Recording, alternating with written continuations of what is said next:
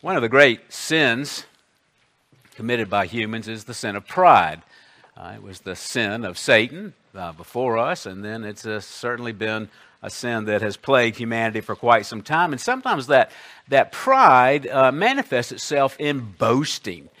And I was just doing some research on some of the great boasts of our times, and here are a few of them. And you may have heard of this one, but of course the White Star Line at the Hartford and Wolff shipyard in Belfast finished making the Titanic. And according to their archives, one of the employees of the White Star Line said, "Not even God himself could sink this ship." John Lennon, the founder of the Beatles, along with Paul McCartney, said in 1966, "Christianity will go, it will vanish and shrink. I needn't argue about that. I'm right, and it will be proved right. We are more popular than Jesus now. I don't know which will go first, rock and roll or Christianity." And of course, Lennon was shot 14 years later by Mark David Chapman in the streets of New York. Voltaire, the French enlightened champion, who despiser of Christianity, said this: "100 years from my day, there will not be a Bible on earth except one that is looked upon by an antiquarian curiosity seeker." And of course, my understanding is that the Evangelical Society of Geneva used Voltaire's house in Geneva to store Bibles some 50 years after his death. Muhammad Ali, great heavyweight champion of our time, said this. I wish I could do it in his voice. "I'm not the greatest, I'm the double greatest. Not only do I knock them out, I pick the round. I'm the boldest, the prettiest, the most superior, the most scientific, the most skillful fighter in the ring today. It's hard to be humble when you're as great as I am." That wasn't bad, all right? Sadly, Muhammad Ali died of septic shock complicated by Parkinson's disease, likely brought about because of the constant blows to his head. Well, those are the wrong kind of boast. The wrong kind of boast, right? We don't want to emulate those in any way. But there's a right kind of boast, and we're going to see that in our text today, but it goes all the way back even to the Old Testament, where Jeremiah in chapter 9 says this: "Thus says the Lord, let not the wise man boast of his wisdom, let not the mighty man boast of his might, let not the rich man boast of his riches, but let him who boasts boast of this, that he understands and knows me, that I am the Lord, who exercises loving kindness, justice, and righteousness on earth. For I delight in these things, declares the Lord." The Apostle Paul, probably taking some understanding from Jeremiah, is boasting about the Thessalonian church in our text this morning as we begin to cover the book of 2 Thessalonians after finishing 1 Thessalonians. When he says this: "We ourselves speak proudly of you among the churches of God." And reflecting upon this, it is my great desire that as we look at this opening to 2 Thessalonians this morning, that we would be the kind of church that would cause an apostle to boast about to the other churches of God. Let's go to the Lord in prayer now. Father, we do pray in faith that you would show us truth in your word. God, help us to understand the wonderful principle of walking hand in hand with you and with each other for the glory of God. You will return. Either you will come back and establish your kingdom, or we will die and we will stand before you in your kingdom. Either way, we will be held accountable for how we live our lives. So I pray, God, that as we unmind every single word in this precious text and we look about what Paul wrote to the Thessalonians and we learn from them, that we would grow in grace, Lord, and that we would be worthy of an apostle's boast. We pray this in Christ's name. Amen. Again, we have just finished up 1 Thessalonians. We had a wonderful break here where Dr. Stacy Cox from our new church plant in Gainesville, Georgia, preached. Just did a great job preaching last Sunday. It was a delight. He's a delightful person as well, and it was just nice for us to be able to. We're basically the closest church to Gainesville, so we can yoke along with them and help them to establish that wonderful work down there. Gainesville is bigger than Anderson, if maybe as big or bigger than Anderson, and there's only one conservative Presbyterian church in the entire town. So they have a need of another voice there in terms of the doctrines of grace in that town. So we need to constantly remember to pray for Stacy Cox as well. But as we look at the text this morning, I want to read the text in its entirety, and we are just opening up 2 Thessalonians. It's very similar, of course, to 1 Thessalonians. Indeed, he's kind of adding on to some of the principles that he gave us in 1 Thessalonians. But as we go through both these Thessalonian letters, again, our desire is to understand what it means like to live in the light of his return. He is coming back. What will be the condition of our lives when he does so? 2 Thessalonians chapter 1, we're going to be looking at verses 1 through 5 this morning. God says, the Apostle Paul writes, Paul and Silvanus and Timothy to the church of the Thessalonians, in God our Father and the Lord Jesus Christ, grace to you and peace from God the Father and the Lord Jesus Christ. We ought always to give thanks to God for you, brethren, as is only fitting, because your faith is greatly enlarged, and the love of each one of you toward one another grows ever greater. Therefore we ourselves speak proudly of you among the churches of God, for your perseverance and faith in the midst of all of your persecutions and afflictions which you endure. This is a plain indication of God's righteous judgment, so that you may be considered worthy of the kingdom of God, for which indeed you are suffering. And you'll notice if you look at your home group helps insert here, I've broken this down to 4 different areas here. We're going to see that what kind of church might be worthy of an apostle's boast. Well, a kind of church that experiences grace and peace, a church that embraces faith and love, a church that exercises perseverance and hope, and a church that exalts in God's providence and suffering. And in looking at each one of these categories, you can see there verses, words there, principles, virtues that we consistently look at in God's holy word. But one of the things that we understand as Christians is that we tend to forget. We tend to forget our great position in Christ. We tend to forget the application of God's Word in our lives. So it's good for us to be able to repeat some of these matters. So first of all, a church that experiences grace and peace. Paul starts off introducing himself in his standard letter of the ancient times and then giving them grace and peace. Just to remind you where he's coming from, it's important for us to understand the context of these, the historical background of our letters. He is writing to the Thessalonian church in probably year 49 to 51 at some point in time during Paul's second missionary journey. He and Silas and Timothy planted this church, and it just grew. And many, many people came to Christ. But very shortly afterwards, some people, the Jews who were jealous of what was happening there, stirred up some crowds, and basically they began to persecute the church, and they ran Paul out of town. Paul fled to Athens, where we have his famous Mars Hill speech there, and then he went to Corinth, and he stayed in Corinth some year and a half, and where he wrote 1 Thessalonians, and probably this is just following 1 Thessalonians by a couple of months. He's now writing 2 Thessalonians. He himself, of course, is the great apostle. He also reintroduces Silvanus or Timothy. Silvanus is also known to us as Silas. Silas is his Hebrew name. Silvanus is his Roman name. He was like Paul. He was a Hebrew, a Jew, that had Roman citizenship. Silas goes all the way back. He is kind of famous because he was the one when the Council of Jerusalem wanted the information about being saved by grace, not by the works of the law, to go out to the churches starting in Antioch. Silas was actually the one that was allowed to be the one that delivered that great letter. And then, of course, Timothy. We love Timothy. Timothy is one of those, he is human just like us. He is frail. He is maybe a little insecure. He feels a little overwhelmed by the position that he has found himself in. And Paul adored Timothy.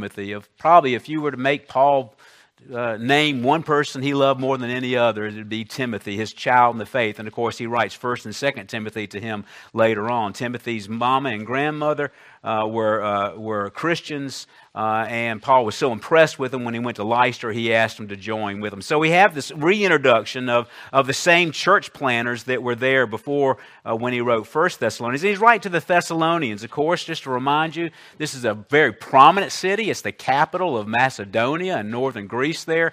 It's about 250,000 in population, and it was a thriving seaport right under the shadow of Mount Olympus there, where the Greek gods supposedly lived. But it also was a huge highway system. Basically, to go from east to west, you would pass through Thessalonica. So it was a very prominent city, a very busy center of trade right there on the nation way. And then he goes on, he gives that who we are and who it's to, but then he makes this comment, in God our Father and the Lord Jesus Christ. There's again Paul's emphasis on the great doctrinal truth of union with Christ. And it may be that we've seen Paul, we see this all throughout Ephesians, this idea of being in Christ, in Christ, in Christ, that we've become so used to that we no longer marvel at it. And that's a mistake. Because Christianity is unique in the fact that it states that the believers of Christianity, those who are following Christ, those who are actually converted, are in God. We are united together with Him. This is a profound truth that you don't find anywhere else. It's not in Islam, it's not in Buddhism, it's not in Hinduism, it's not any of those things. Paul says in Colossians chapter 3, your life is hidden with Christ in God. We are adopted children of the living God. That's one of the symbols of baptism. We actually place God's name upon the recipient of baptism. The word Christian means that we are in Christ. So we have, as Peter says, become partakers of the divine nature. Now listen, sometimes you are tempted to question God's love, because things just don't go well. They often don't go well. And there's some of us who are prone towards self-pity or resentment or bitterness or something like that. And we question that. Folks, if all you ever were was in Christ, you've been given the universe. God is your Father. And when you are in Christ, there will never, ever, ever come a time when you are out of Christ. And God treats you as one of His own children. It's a personal, spiritual, eternal union with God. We become partakers of His divine majesty. And because of that, Paul can confidently bestow this idea, remind us of this principle, but declare it in a sense, grace to you and peace. Paul is always talking about grace to you and peace. Grace and peace, grace and peace, grace and peace, right? Grace, of course, is unmerited favor. We receive what we don't receive from God. And because of that, because we're saved by grace, we can have peace. Can you imagine, well, you can imagine this because this is sort of in all humans, the burden of having to earn God's favor, of having to prove your worth, of having to keep those 10 commandments? We talked about the commandment to keep the Lord's Day holy. How many of us have already broken that today? Trying to make sure that we can earn our way to heaven, being so fearful that we have ordered our lives with a list of do's and don'ts and that sort of thing? Well, folks, if that is overwhelming you, as it does so many people in the world, because that's the natural nature of man to think they have to keep the law, you've forgotten grace to you and peace. If you're not experiencing peace, it's probably because you're not recognizing all the grace that you are under. And of course, this comes from God the Father and the Lord Jesus Christ. They are the source of both the grace and the peace. And again, just as a commentary, there's so many people, liberal Protestants, and of course humanists and everything, that would say that Jesus Christ is not God, that He was a man, He was a great teacher, He was a wonderful rabbi, and this kind of thing. Thessalonians, 1st and 2nd Thessalonians, are one of the earliest letters that Paul wrote, and they're already associating, the church understands this principle, that Jesus is Lord. Now, when the Septuagint, the Greek translation of the Old Testament Scriptures, was translated, they took that word Yahweh, God, I am who I am, and they applied to it that word Kyrios, Lord. And now in the New Testament, they're saying, yes, Lord, and that is Jesus Christ. This is a clear indication that the early church, from its onset, believed in the divinity of Jesus Christ. So I was thinking about a summary statement for this kind of thing. How can we have grace and peace? I mean, it was just so overwhelming because our nature is actually to rebel against God, to hate God. Our nature is to pursue turmoil in a lot of ways, or to be legalist. And I kept coming up with Romans chapter 5. Would you please listen as I read this wonderful text of Scripture? If you're a believer, this wonderful passage will tell you just who you are in Christ Jesus and all that He's done for you, so that you can have a heart of gratitude and love. If you're not a believer, and there are some here and there's some watching here, this is a salvation verse. This is the verse that the Lord could use to press your heart, where you realize, I'm a sinner and I am in need of a Savior. Romans chapter 1. Therefore, having been justified by faith, chapter 5, having been justified by faith, we have peace with God. There's our term. God through our Lord Jesus Christ, through whom also we have obtained our introduction by faith into this grace in which we stand, and we exult in the hope of the glory of God. Not only this, but we also exult in our tribulations, knowing that tribulation brings about perseverance. And perseverance, proven character, and proven character, hope. And hope does not disappoint, because the love of God has been poured out within our hearts through the Holy Spirit who was given to us. For while we were still helpless, at the right time, Christ died for the ungodly. For one will hardly die for a righteous man, though perhaps for a good man some would dare even to die. But God demonstrates His own love towards us in that while we were yet sinners, Christ died for us. Much more then, having now been justified by His blood, he shall be saved from the wrath of God through Him. For if while we were enemies, we are reconciled to God through His death of His Son, much more, having been reconciled, we shall be saved for His life. You know, it's amazing. I don't think there's a parent here that wouldn't die for their child. There may be some of us here who would not die for a perfect stranger. I don't think any of us would die from someone who was trying to kill, for someone who was trying to kill us. In a sense, Christ died for people who were trying to kill Him, who hated Him, and He still showed His love from the cross for them, and that was us.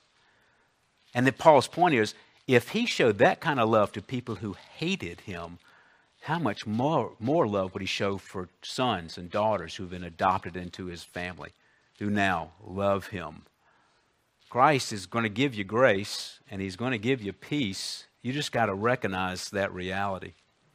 We also see here a church that embraces faith and love here. We ought to give thanks to God for you, brethren, as is only fitting.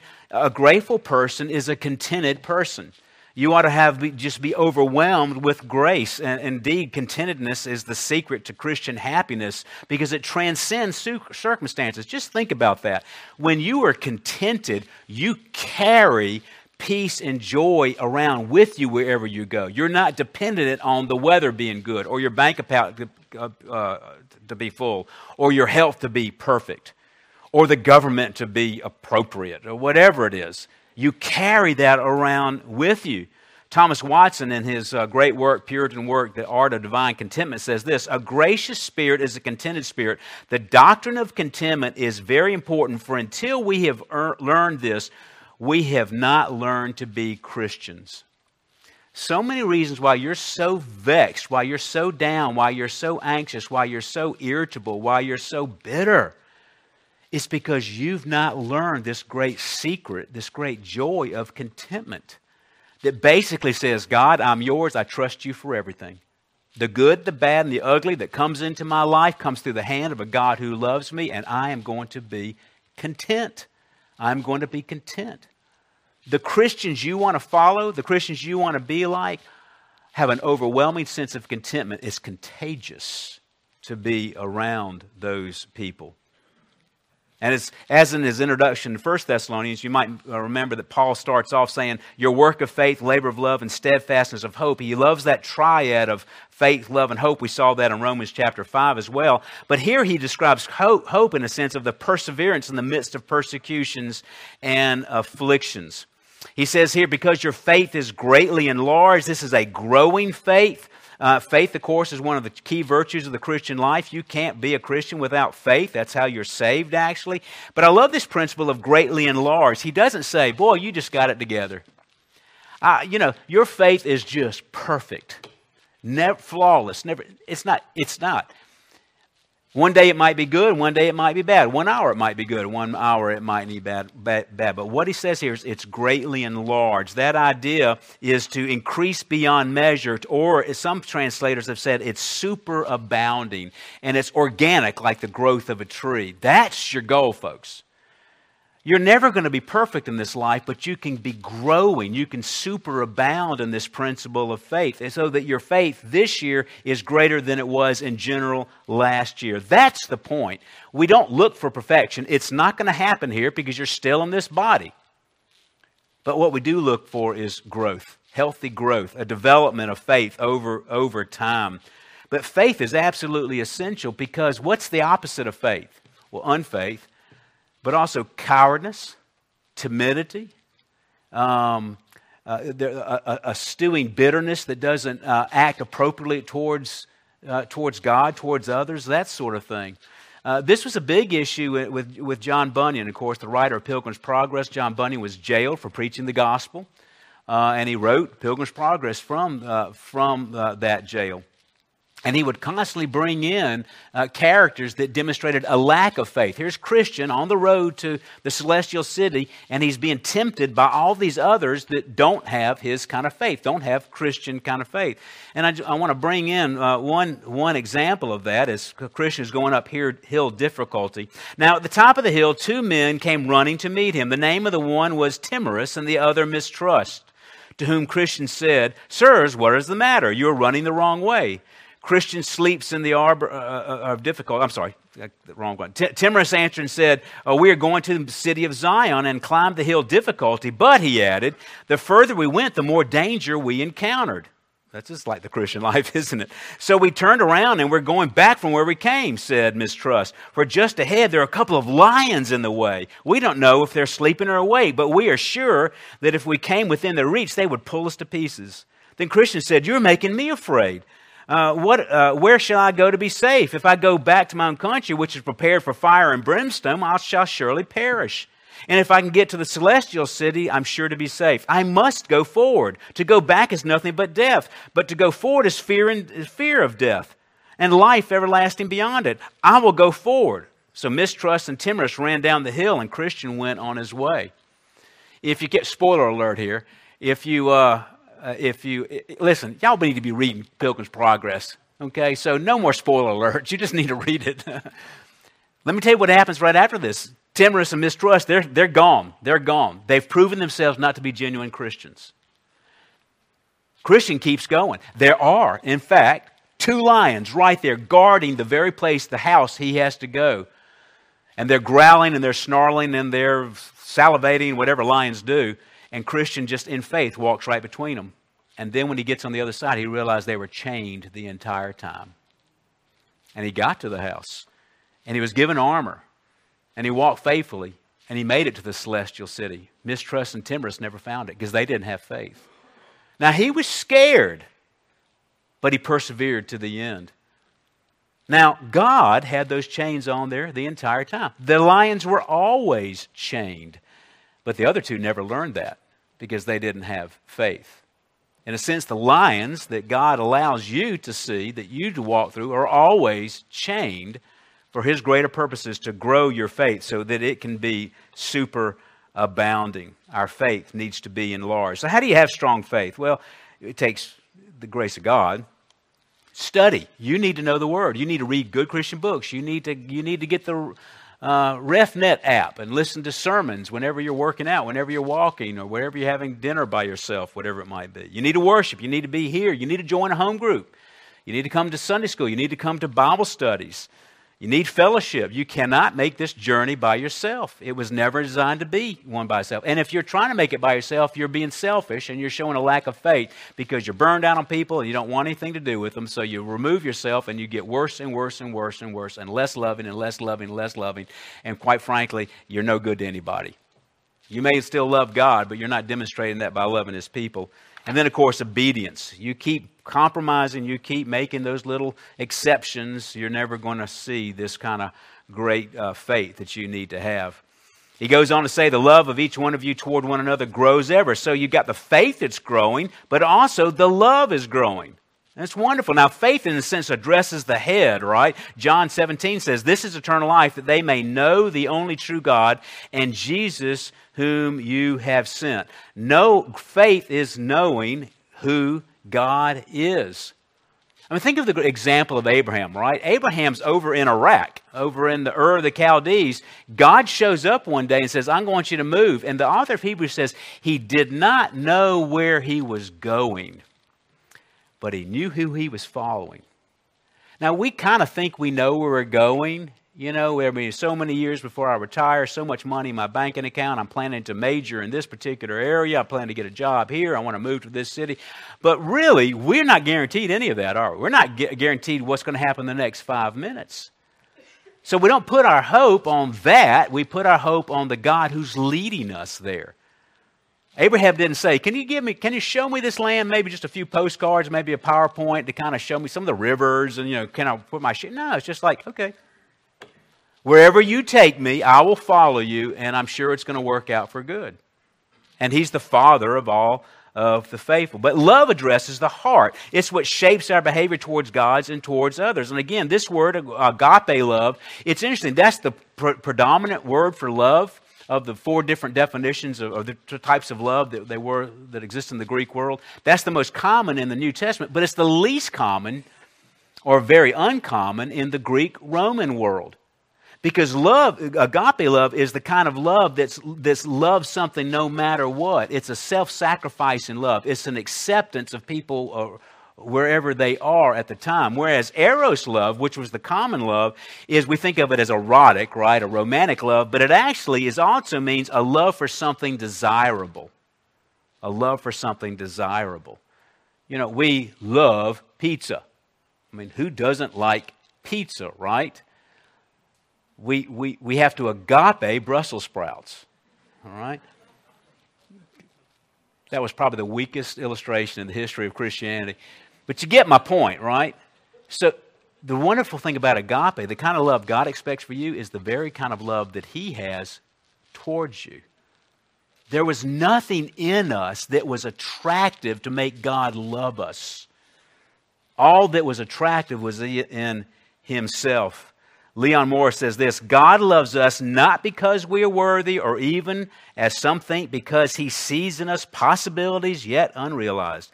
God loves us although he knows full well our complete unworthiness. He loves, moreover, without thought of advantage, for there is nothing that we can bring to him who made all things. He loves because it's his nature to love. He loves because he is love. Continually he gives himself in a love which is for the blessing of others, not for the enrichment of himself. Love is the key to obedience. Dr. Carufi kind of mentioned that earlier. You know, really, what's the summary of the law, right? You look at all the law of Moses, you look at all those requirements in there, they all boil down to love. Well, how do I know that? Because that's the summary of the law, remember?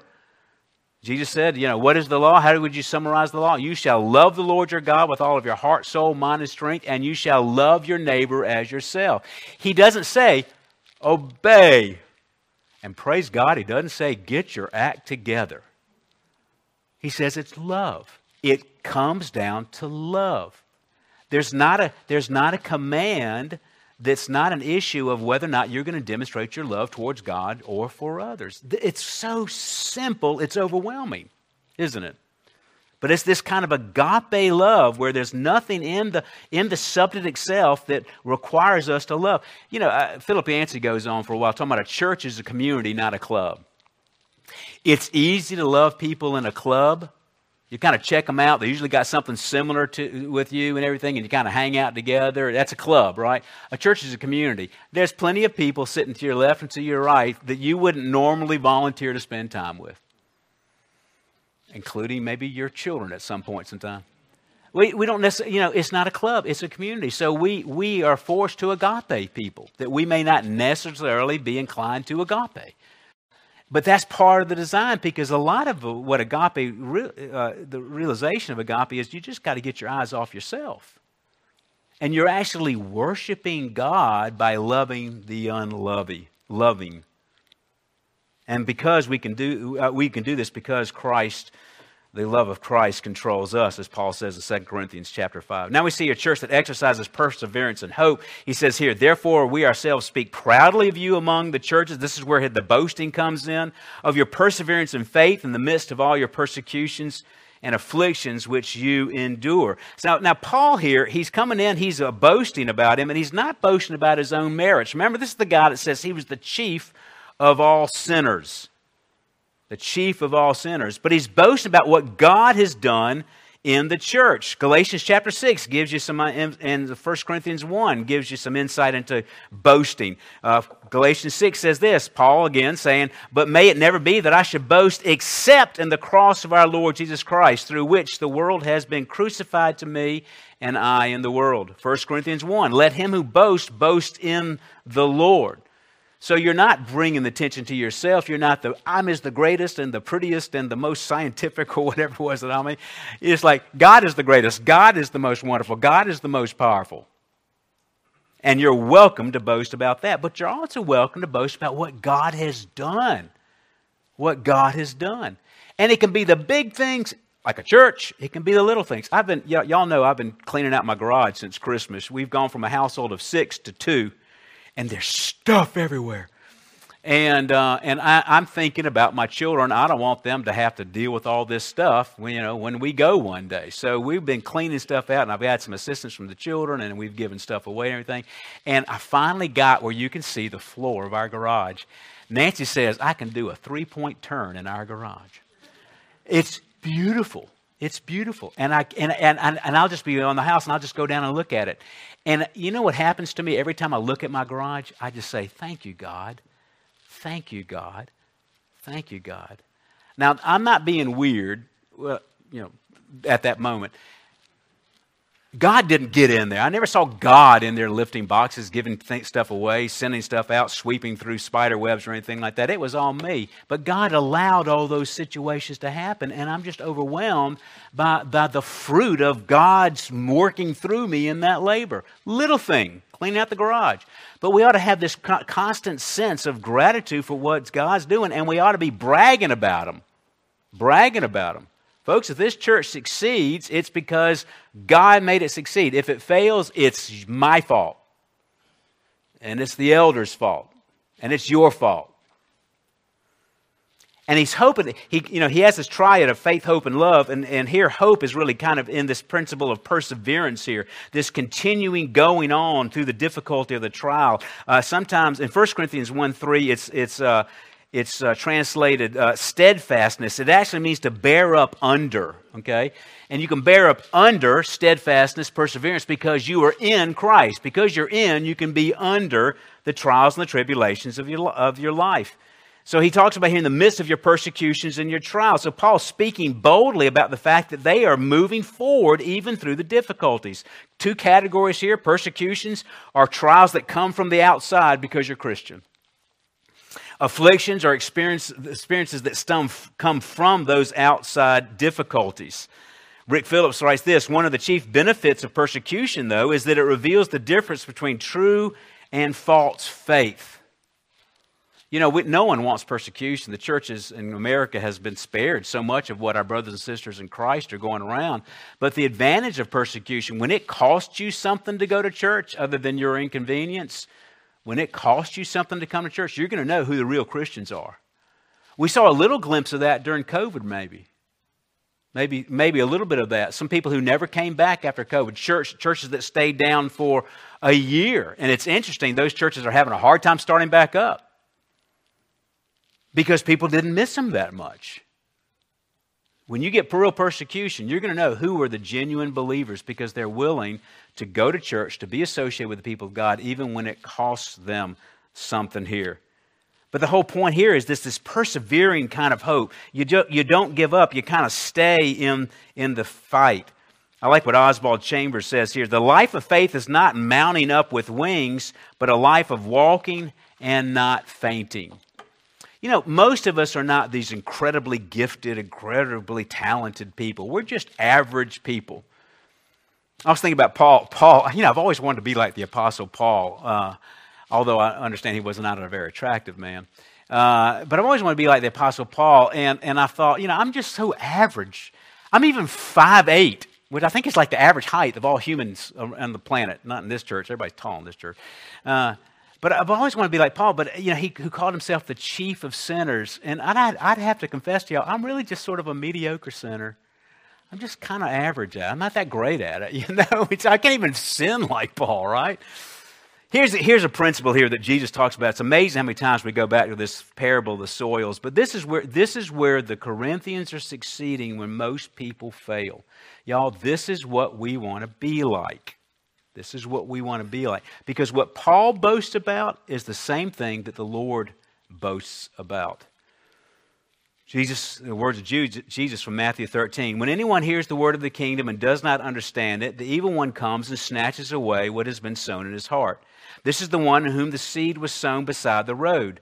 And the one on whom the seed was sown on the rocky places, this is the man who hears the word, immediately receives joy, yet it has no firm root in itself, it's only temporary. And when, here's our two words, affliction or persecution arises because of the word, immediately he falls away. And the one on whom the seed was sown because of among the thorns, this is the man who hears the word, and the worry of the world and the deceitfulness of riches choke the word, and it becomes unfruitful. And the one whom seed has sown on the good soil, this is the man who hears the word and understands it, who indeed bears fruit and brings forth some 100, some 60, and some 30.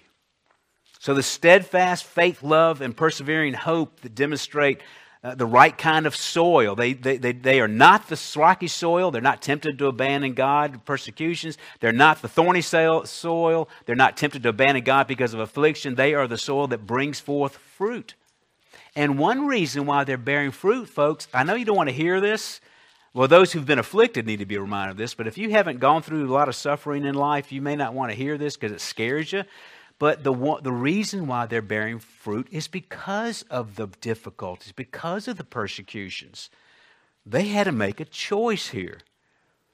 Psalm 119 says this, verses 67, 71, and 75. Before I was afflicted, I went astray, but now I keep thy word.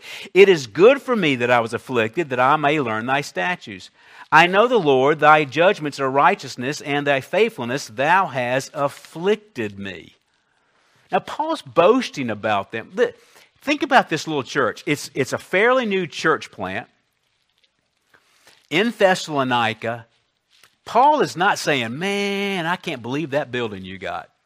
Oh, I can't believe that choir. What a sound system you have.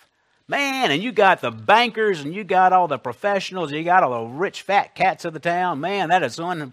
That's not what he's boasting about. Because these people probably didn't have a building. They met in homes.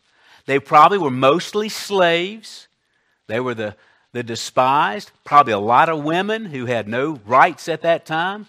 There was nothing about them that would have make someone want to recruit them into the Rotary Club. They were just average, under the radar kind of people. And yet, they had persevering faith. And Paul's bragging about them. Paul is bragging about them. Now we see here a church that exalts in God, God's providence in suffering. He goes on to say here, now this text might have confused you before, and the commentators differ, and I'm going to give you kind of the two options here. But he says here, this is a plain, what he's just talking about, right? Persecution, afflictions. This is a plain indication of God's righteous judgment, so that you may be considered worthy of the kingdom of God, for which indeed you are suffering. So basically here, Paul's focusing on the area where the Christians are tempted to give up, these areas of suffering here. James Grant says this, if we are going to guard our hearts against the temptation to turn away from Jesus, when we suffer, we must have the right perspective on suffering and trials. You see, Christianity says there's a reason for suffering. There's a reason for suffering. And that's counter to all the other reasons. You know, in the Old Testament, you remember how Jesus was always defending the widows? always going to bat for the widows, so, and he was pointing out the widows that were good and everything. One reason why is in that culture, if you were a widow and God took your husband, it's because God's mad at you. You deserve some kind of judgment because you've done some kind of sin. And so they look down on, here's these poor widows who've lost their husbands, and yet they're maligned by the culture as if they've got the judgment of God upon them. Okay? This is very typical of people. Christianity says, no, there is a profound, important, and loving purpose for your suffering and your difficulty. Because it's going to grow you up, you're going to experience grace and peace and hope, and it's going to glorify God. Now, here's the reason why this is confusing. He talks about God's righteous judgment. Our tendency when we think of the judgment of God, we think of something negative, right? Like we think of a guilty, take him off to prison kind of thing. But judgments can go either way. One view is that he's setting up what he's about to go into about how people are going to be punished. God's going to take the people who are punishing the Thessalonians, God's going to punish. He's a just God, which is true. He is a just God. He will go on. We'll look at this in future Sundays. For after, he goes on to say in verse 6, for after all, it's only just for God to repay with affliction those who afflict you. Verse 8, dealing out retribution to those who do not know God and those who do not obey the gospel of our Lord Jesus Christ. And Calvin thought that's what he's talking about here. It's a transition sentence to go into how God is going to judge people who are anti-Christian, okay? But the text really doesn't read that way as well. So I would submit to you, as some other commentators have, that we ought to take that idea of judgment in a positive sense, as in innocent. Innocent. Basically, he says, I don't find you guilty, you are innocent and you are free in a sense. It's not negative, it's positive, because basically what he's saying is that the judgment we have here demonstrates you're actually my children, that you're genuine Christians. You are bearing up under suffering, and the judgment is you're mine. You are mine, and I am yours, because they are succeeding through this. Again, Rip Phillips says this, the fact that they were continuing to trust the Lord while suffering was a sign that God was working in them and was on their side, thus anticipating the final judgment of their enemies. Suffering Christians sometimes ask, why isn't God doing something? The first answer is that God has already done something in the most needful in sending His Son to die for our sins. The second answer is that God is upholding our faith under trials so that we may be saved in the end. So they're being judged to demonstrate, in a positive way, to demonstrate they're actually going to be Christians. This kind of goes back to that principle in James, right? Consider it all joy, my friends, when you encounter various trials, knowing that testing your faith produces endurance, and let endurance have its perfect result, that you may be perfect and complete, lacking in nothing. We keep trying to convince God, if you just give me everything that I want, I'm going to be just an amazing Christian. God knows, you actually know better than yourselves too, right? But God knows better than that. God knows better than that. This great cosmic design is that God uses suffering for His glory and for our good in the end. As the author of Hebrews says in 12, for those whom the Lord loves, He disciplines, He scourges every son whom He receives. It is for discipline that you endure. God deals with you as sons. Just like a worldly father would do. James Grant says, God has designed suffering to work for us, not against us. And he goes on, Paul says, for indeed you are suffering here. Andrew Young summarizes Paul's point and his perspective by saying this, if they could only see their sufferings in the right way, they would realize that God was at work in what was happening to them. Far from letting them down, He was in fact preparing them for glory. Christian in that Pilgrim's Progress basically succeeded in that trial, not even knowing that the lions were chained, but the lions were chained. And Christian was a better man as a result of going through that. And God will take care of us even through the difficulties. Isaiah 43 says this, but now thus says the Lord, the Creator, O Jacob, He who formed you, O Israel, do not fear, for I have redeemed you. I have called you by name, you are mine. When you pass through the waters, I will be with you, and through the rivers, they will not overflow you. When you walk through the fire, you will not be scorched, nor will the flame burn you. For I am the Lord your God, the Holy One of Israel, your Savior. Folks, our goal as a church, your goal as an individual, as you're living in the light of His return, is to have the kind of character that other people could point to. That's what Paul's doing. He's saying, look at this church. I can't wait to tell all the other churches, I have been telling all the churches, what the Thessalonians are doing. That's the kind of church we want to be. But it will not come without a cost. It will not come without a cost. But in paying that cost, we realize this grace and this peace, this love, this persevering hope, this understanding of God's providence in our lives. Revelation chapter 2 closes with, to the letter of the Thyatira. And to the angel of the church of Thyatira, the Son of God, who has eyes like a flame of fire, his feet are like a burnished bronze, says this: I know your deeds and your love and your faith and service and perseverance, that your deeds are greater than the first. They had a growing faith. They had a growing love. And therefore, Jesus is boasting about them. May that be our church as well. Father, we do turn to you right now, recognizing just how frail we are, how wrong we are, how selfish we are, God. And it will take an act of the Holy Spirit to change us, for us to grow, to have a superabounding faith, a superabounding love, to be able to persevere under trials.